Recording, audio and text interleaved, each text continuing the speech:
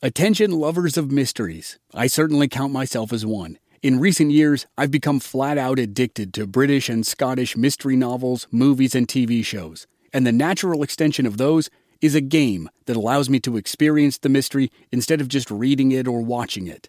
Don your own detective hat in June's Journey, a free, hidden object mobile game that delves into the captivating journey of June Parker, a self-proclaimed detective on a quest to unravel the mystery surrounding her sister's untimely death. It's set in the glitz and glamour of the Roaring '20s, and you play as June, deciphering clues and uncovering secret plots within thousands of beautifully illustrated scenes.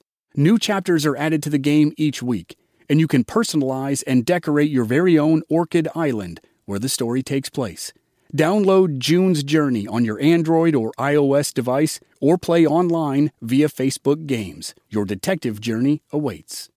Hey, Drew Scott here, and I'm Jonathan Scott, reminding you that life's better with a home policy from American Family Insurance. They can help you get just the right protection at just the right price and help you save when you bundle home and auto. Kind of like Goldilocks and the Three Bears. It'll be just right for you. We love a custom build. American Family Insurance. Insure carefully, dream fearlessly. Get a quote and find an agent at amfam.com. Products not available in every state. Visit amfam.com to learn how discounts may apply to you. American Family Mutual Insurance Company, SI, and its operating company, 6000 American Parkway, Madison, Wisconsin.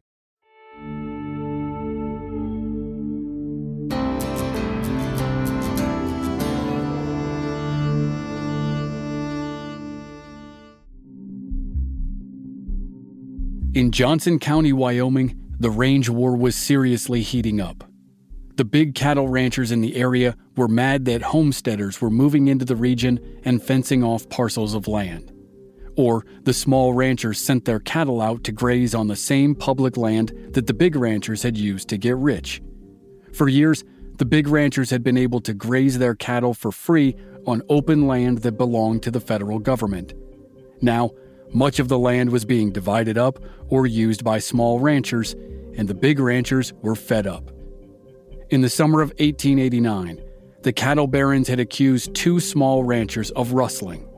A group of 6 men kidnapped and hanged those small ranchers, Ella Watson and Jim Averill.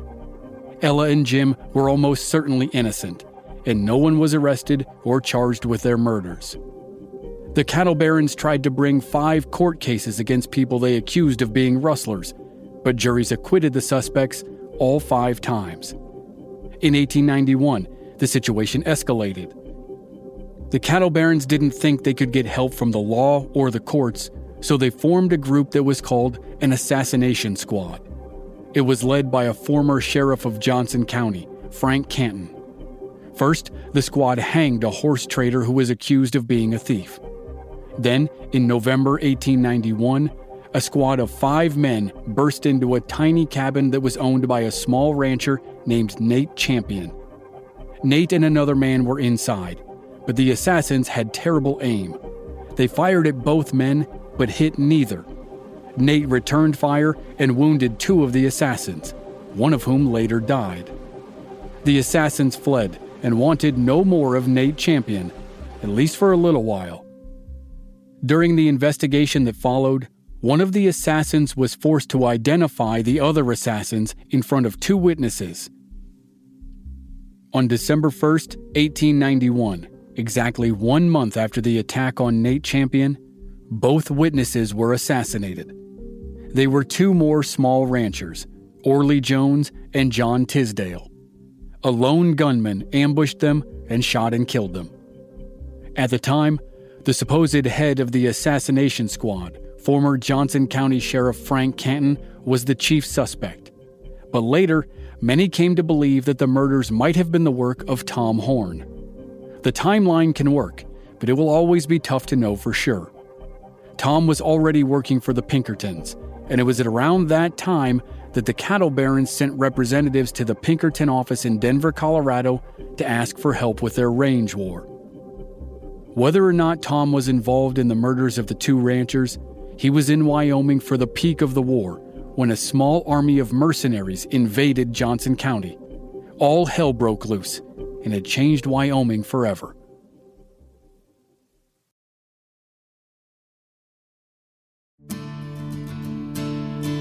From Black Barrel Media, this is Legends of the Old West. I'm your host, Chris Wimmer, and this season we're telling the complex and controversial story of Tom Horn, range detective, Pinkerton agent, and hired gun.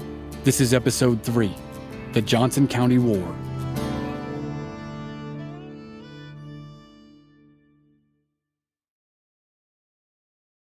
The Pinkertons agreed to send Tom Horn to Wyoming in the guise of a range detective. He used the name Tom Hale, and on the surface, he was supposed to investigate claims of cattle rustling on behalf of the big ranchers.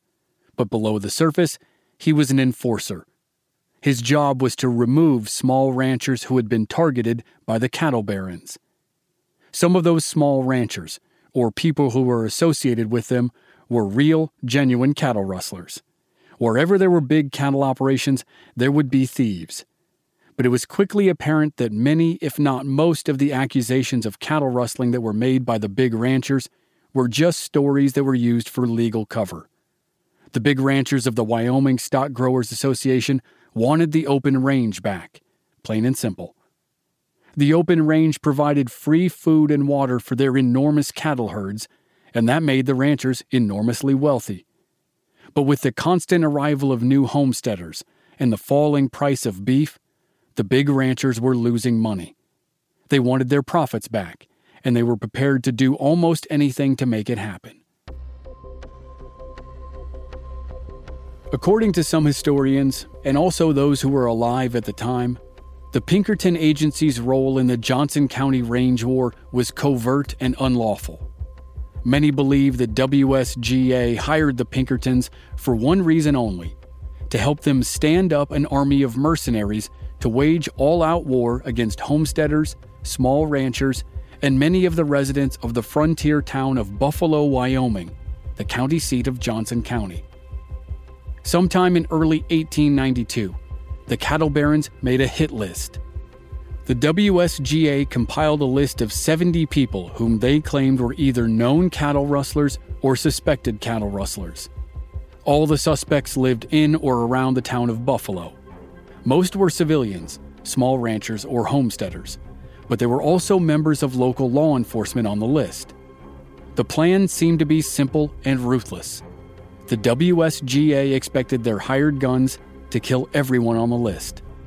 And most believe that Tom Horn's first job in the conflict was to go undercover and hire as many of those guns as he could. The most reliable evidence of Tom's involvement came from a South Dakota rancher named Bruce Seiberts. Seiberts came forward and stated that Tom Horn, who introduced himself as Tom Hale, approached Seiberts and his neighbor about joining the mercenary army. Tom tried to recruit them for the price of $150 per month, plus a bonus for every homesteader they killed. Seiberts said the three of them drank a jug of whiskey and got pretty drunk while they discussed the proposition. Then, Seiberts' neighbor told Tom that he was on the side of the homesteaders, even if some of them were actually rustling a few head of cattle. Tom became so enraged that someone would take the side of the thieves that Seiberts was afraid that the men would draw their pistols. They didn't, luckily, and the men parted ways without any killing. But it was only a matter of time before the killing started, and first on the list was Nate Champion. Nate survived an assassination attempt 6 months earlier, and he gave dramatic testimony about his ordeal during a preliminary hearing. One of the suspected assassins was due to stand trial very soon, and if Nate told his story in open court, the cattle barons could be in serious trouble. So, Nate Champion had to die. On April 9, 1892, at least 50 men rode toward Buffalo. Most were hired guns who were likely recruited by Tom Horn. A few cattle barons rode with the posse in one of the rare times where they decided to get their hands dirty. The mercenary army surrounded Nate's property. Nate was inside with his friend Nick Ray. Nick unwisely stepped outside. When he did, the posse shot him dead. Nate holed up in his cabin and held out for hours. He wounded 3 of his attackers, but the posse eventually set his cabin on fire. The smoke forced him to run outside, and when he did, the posse killed him. There were multiple reports that Tom Horn was with the mercenary army for the attack on the cabin, and some said he was the one who fired the shot that killed Nate Champion. Again, it's hard to know for sure, but the circumstantial evidence is starting to mount. And the event that would be called the invasion of Johnson County was far from done. In reality, it was just getting started. Shout out to Claritin for supporting this episode and providing us with samples, especially at this time of year when I'm getting crushed by allergies. In Arizona, we have these wonderful trees called Palo Verde trees. They have yellow flowers that look nice, but produce yellow pollen that makes me cough and sneeze and makes my eyes so itchy I almost can't stand it. Luckily for those of us who live with symptoms of allergies, we can live Claritin Clear with Claritin D. Designed for serious allergy sufferers, Claritin D has 2 powerful ingredients in just one pill that relieve your allergy symptoms and decongest your nose so you can breathe better. Ready to live life as if you don't have allergies?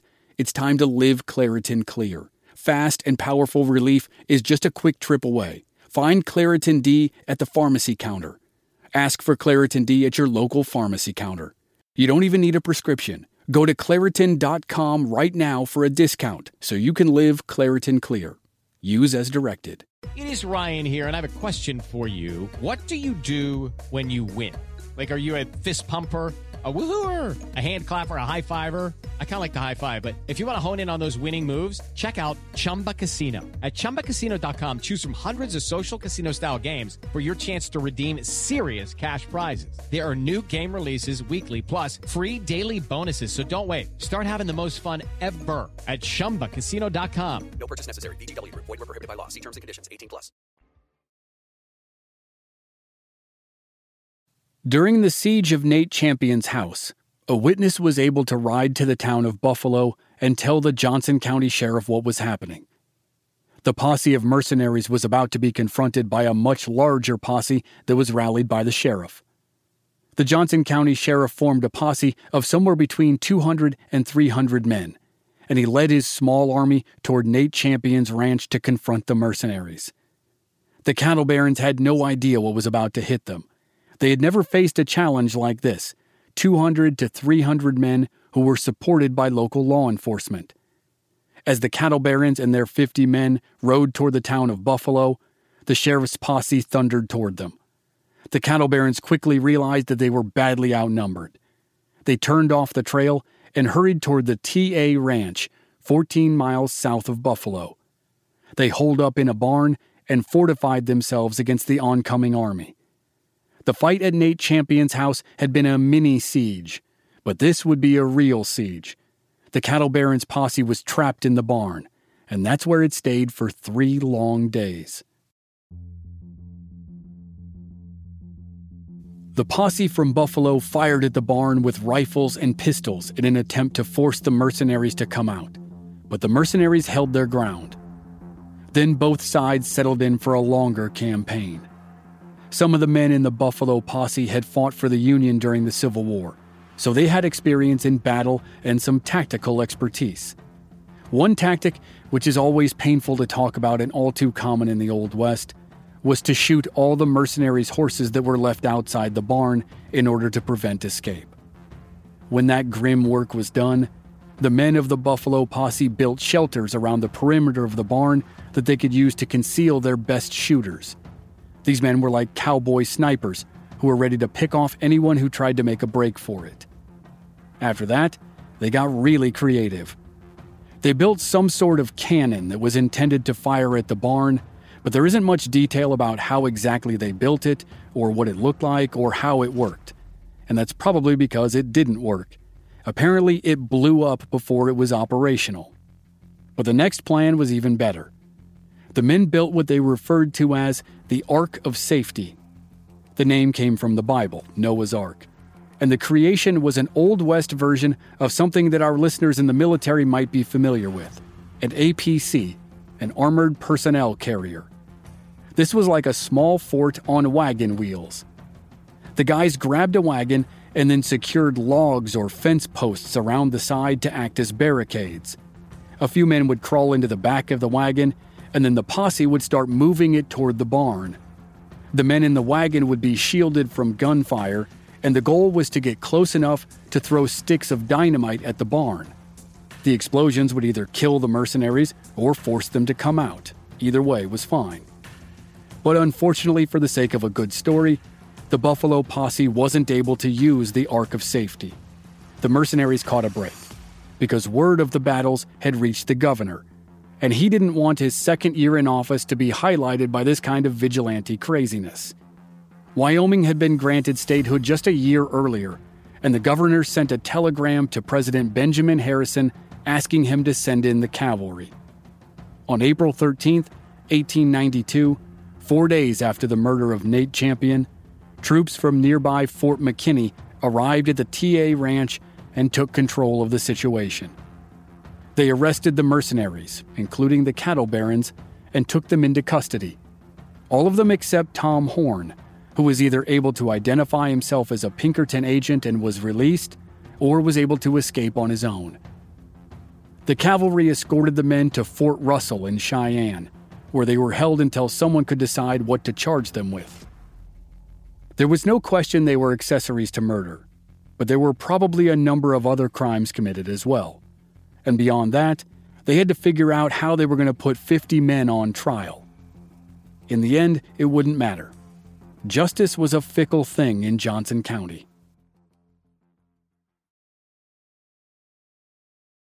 After months of legal wrangling, lawyers who were paid by the WSGA to defend the mercenaries prevailed. There's actually a photograph of all 52 men who were arrested and detained at Fort Russell. And in January of 1893, 9 months after the murders and the standoff between the two posses, all 52 walked free. Residents of Johnson County were outraged all over again. After the dust settled, the press caught wind of the Pinkertons' possible involvement in helping the WSGA assemble their mercenary army. The Pinkerton Agency, of course, vehemently denied accusations of wrongdoing. The problem, as always, was that there was no hard evidence to link the Pinkerton Agency to any criminal activity, so charges were never brought against the agency or its operatives, including Tom Horn. But rumors hurt the agency almost as much as proven facts would have. Despite the agency's public denials, most people believed the Pinkertons did play a role in helping the WSGA put together their mercenary army. People believed that the Pinkertons knew about the planned invasion of Buffalo and the existence of a hit list. Even though the agency's reputation was tarnished, its operatives stayed in Johnson County, though the times were definitely changing. The invasion of Johnson County was so brash and bold, and the outrage over it was so loud, that the Wyoming Stock Growers Association never tried anything like it again. In fact, the association was forced to make a big and permanent change. In 1893, the rich cattle barons opened the doors of the association to small ranchers. Now, in theory, they were all on the same team and working toward the same goal. For some people, that was probably the case. For others, the change in the association only meant that the war on small ranchers had to be more subtle. It couldn't be an army of invaders riding across the countryside and attacking cabins.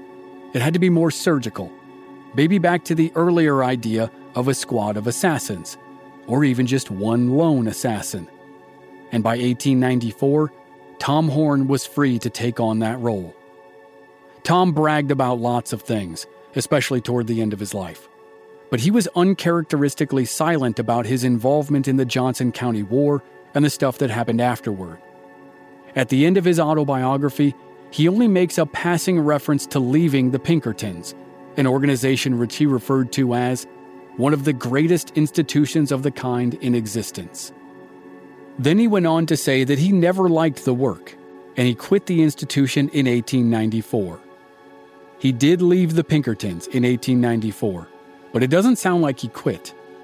The head of the agency, William Pinkerton, told a San Francisco newspaper that he was forced to let Tom go because Tom had become a drunk, and he had been drinking on the job. Pinkerton claimed he told Tom to get off the whiskey or he'd be fired. Tom kept drinking, and Pinkerton fired him as promised. Maybe Tom was a drunk, but it seems doubtful that that was the reason why he was fired. Drinking in general, drinking during the day, drinking on the job, all of that was much more common and acceptable in the Old West than it is today. And Pinkerton agents weren't known for being choir boys, so it's hard to imagine how much a person would have to drink and how badly they would have to screw up to get fired for being drunk. So if the drinking thing was just a cover story, what was the real reason? A reason that might make more sense was put forward by a former Pinkerton agent named Charlie Siringo. Siringo was a character in his own right, and he worked with Tom. He claimed the real reason Tom was fired was because word had reached William Pinkerton that Tom was responsible for assassinating the two ranchers in Johnson County back in 1891. Ranchers John Tisdale and Orley Jones acted as witnesses in the aftermath of the first attack on Nate Champion, and they were murdered on December 1st, 1891. In a memoir that Charlie Siringo wrote after he retired, he said the following: "William A. Pinkerton told me that Tom Horn was guilty of the crime, but that his people could not allow him to go to prison while in their employ." According to Siringo, Pinkerton knew Tom was guilty of the murders, but Pinkerton had to keep Tom out of a courtroom and out of a prison cell so that the agency's reputation wouldn't suffer. Regardless of the reason, Tom Horn was done as a Pinkerton. But in the grand scheme of things, it didn't really change anything. Many of the big cattle ranchers were still fighting their own private wars with smaller ranchers, and they were impressed with Tom. So, Tom went to work directly for the ranchers. He couldn't stay in Johnson County because there was still too much heat from the fallout of the invasion. So he moved from northern Wyoming to southern Wyoming and went to work for the Swan Land and Cattle Company. John Clay was the ranch manager for the Swan Land and Cattle Company, which was then based in Laramie County. Laramie County is in the southeast corner of Wyoming, and it's home to the city of Cheyenne. Clay was overseeing an operation that covered 600,000 acres, with 40,000 head of cattle and 500 horses. He needed a range detective who could learn the lay of the land quickly and monitor the activities of homesteaders or small-time ranchers. The company owned multiple ranches, and Tom went to work at the company's base ranch called the Two Bar. Ironically, it sounds like this job started out as legitimate. By all accounts, John Clay, at least at that time, was an honest ranch manager and was not looking for a range detective who was basically a hired killer. Tom's job was to quietly investigate and identify possible rustlers, then try to gather enough evidence for the company to take the suspect to court.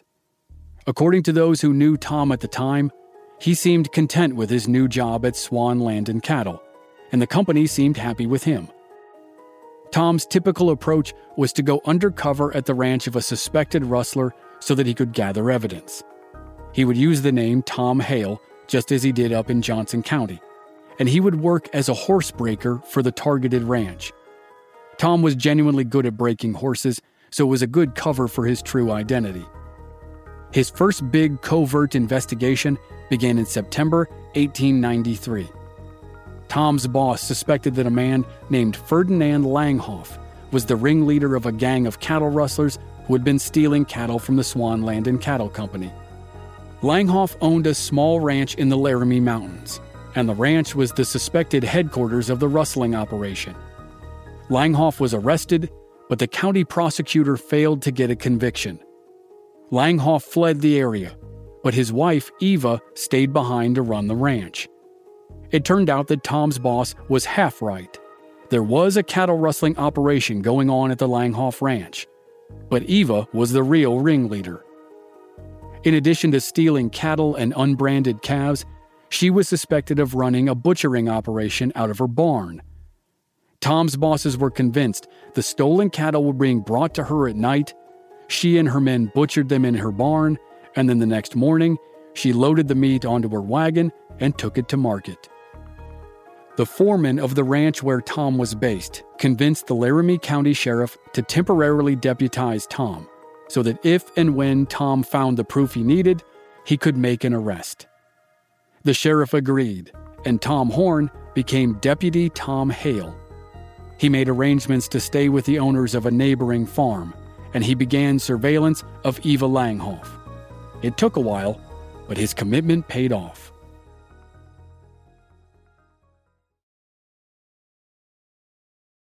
Tom watched Eva Langhoff's ranch for 2 months before he finally saw something that could prompt action.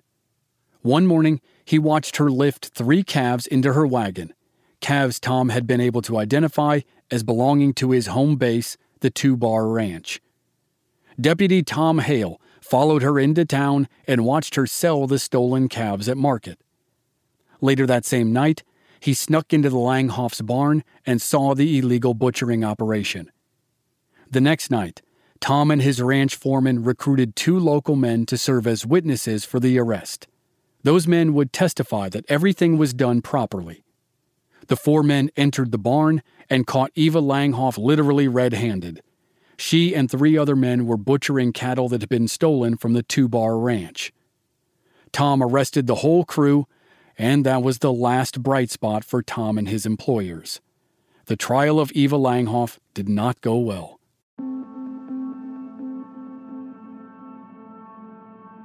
The problems actually started before the trial. Tom arrested 5 people: Eva, her 3 assistants, and a woman who held a lantern while the others worked. The prosecutor released 2 of the assistants and the woman with the lantern. Only Eva and one of her assistants went to trial. The trial happened in January 1894 and featured testimony from Deputy Tom Hale, his ranch foreman, and the 2 men who acted as witnesses to the arrest. Despite the testimony, the jury acquitted Eva Langhoff. It delivered a guilty verdict for her assistant, but he only received 18 months in state prison. Tom apparently kept his cool in the courtroom, but he and his employer, the Swan Land and Cattle Company, were furious about the verdicts. To Tom, it was just more proof that the legal system, or at least the jury, wasn't trustworthy. He'd spent months working on the case, only to watch 4 of the 5 people he'd arrested walk free. In Tom's mind, it was time to go back to the old ways. The only way to punish rustlers and discourage others was to use force. He decided that if he were going to continue to work for the Swan Company as a range detective, he was going to put the suspects on notice. He would intimidate them, harass them, and threaten them.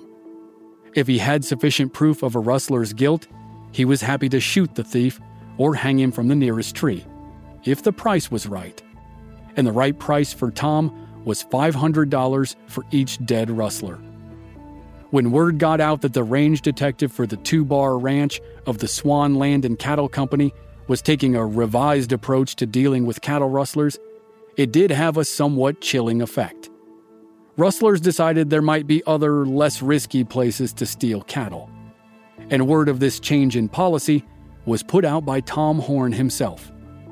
The Wyoming State Journal later wrote that Tom, quote, caused the rumor to be circulated that he was through trying to protect the interests of his employers through the medium of the law, and would thereafter take things into his own hands.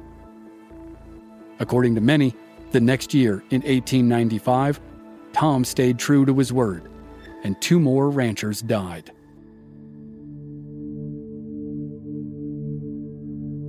Next time on Legends of the Old West, a new employer comes calling. The ranch manager of the Swan Land and Cattle Company didn't want to fight rustlers with a gun, but the manager of the Iron Mountain Ranch Company had no problem with it, and Tom starts hunting rustlers in Laramie County.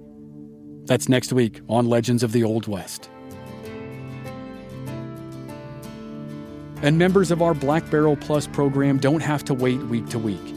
They receive the entire season to binge all at once with no commercials. Sign up now through the link in the show notes or on our website, blackbarrelmedia.com. Memberships begin at just $5 per month. This series was researched and written by Michael Byrne. Original music by Rob Valier. Copy editing by me, Chris Wimmer, and I'm your host and producer. If you enjoyed the show, please leave us a rating and a review on Apple Podcasts or wherever you're listening. Check out our website, blackbarrelmedia.com, for more details, and join us on social media. We're at Old West Podcast on Facebook, Instagram, and Twitter. Thanks for listening.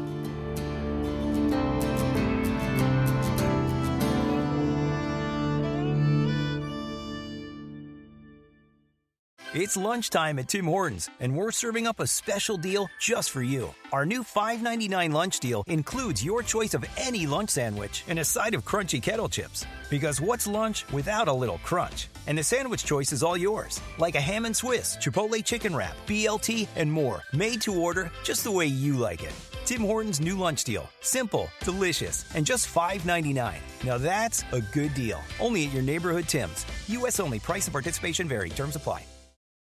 This is the story of the one. As a maintenance engineer, he hears things differently. To the untrained ear, everything on his shop floor might sound fine, but he can hear gears grinding or a belt slipping.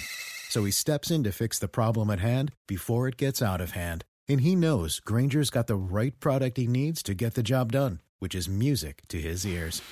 Call, click Grainger.com, or just stop by. Grainger, for the ones who get it done.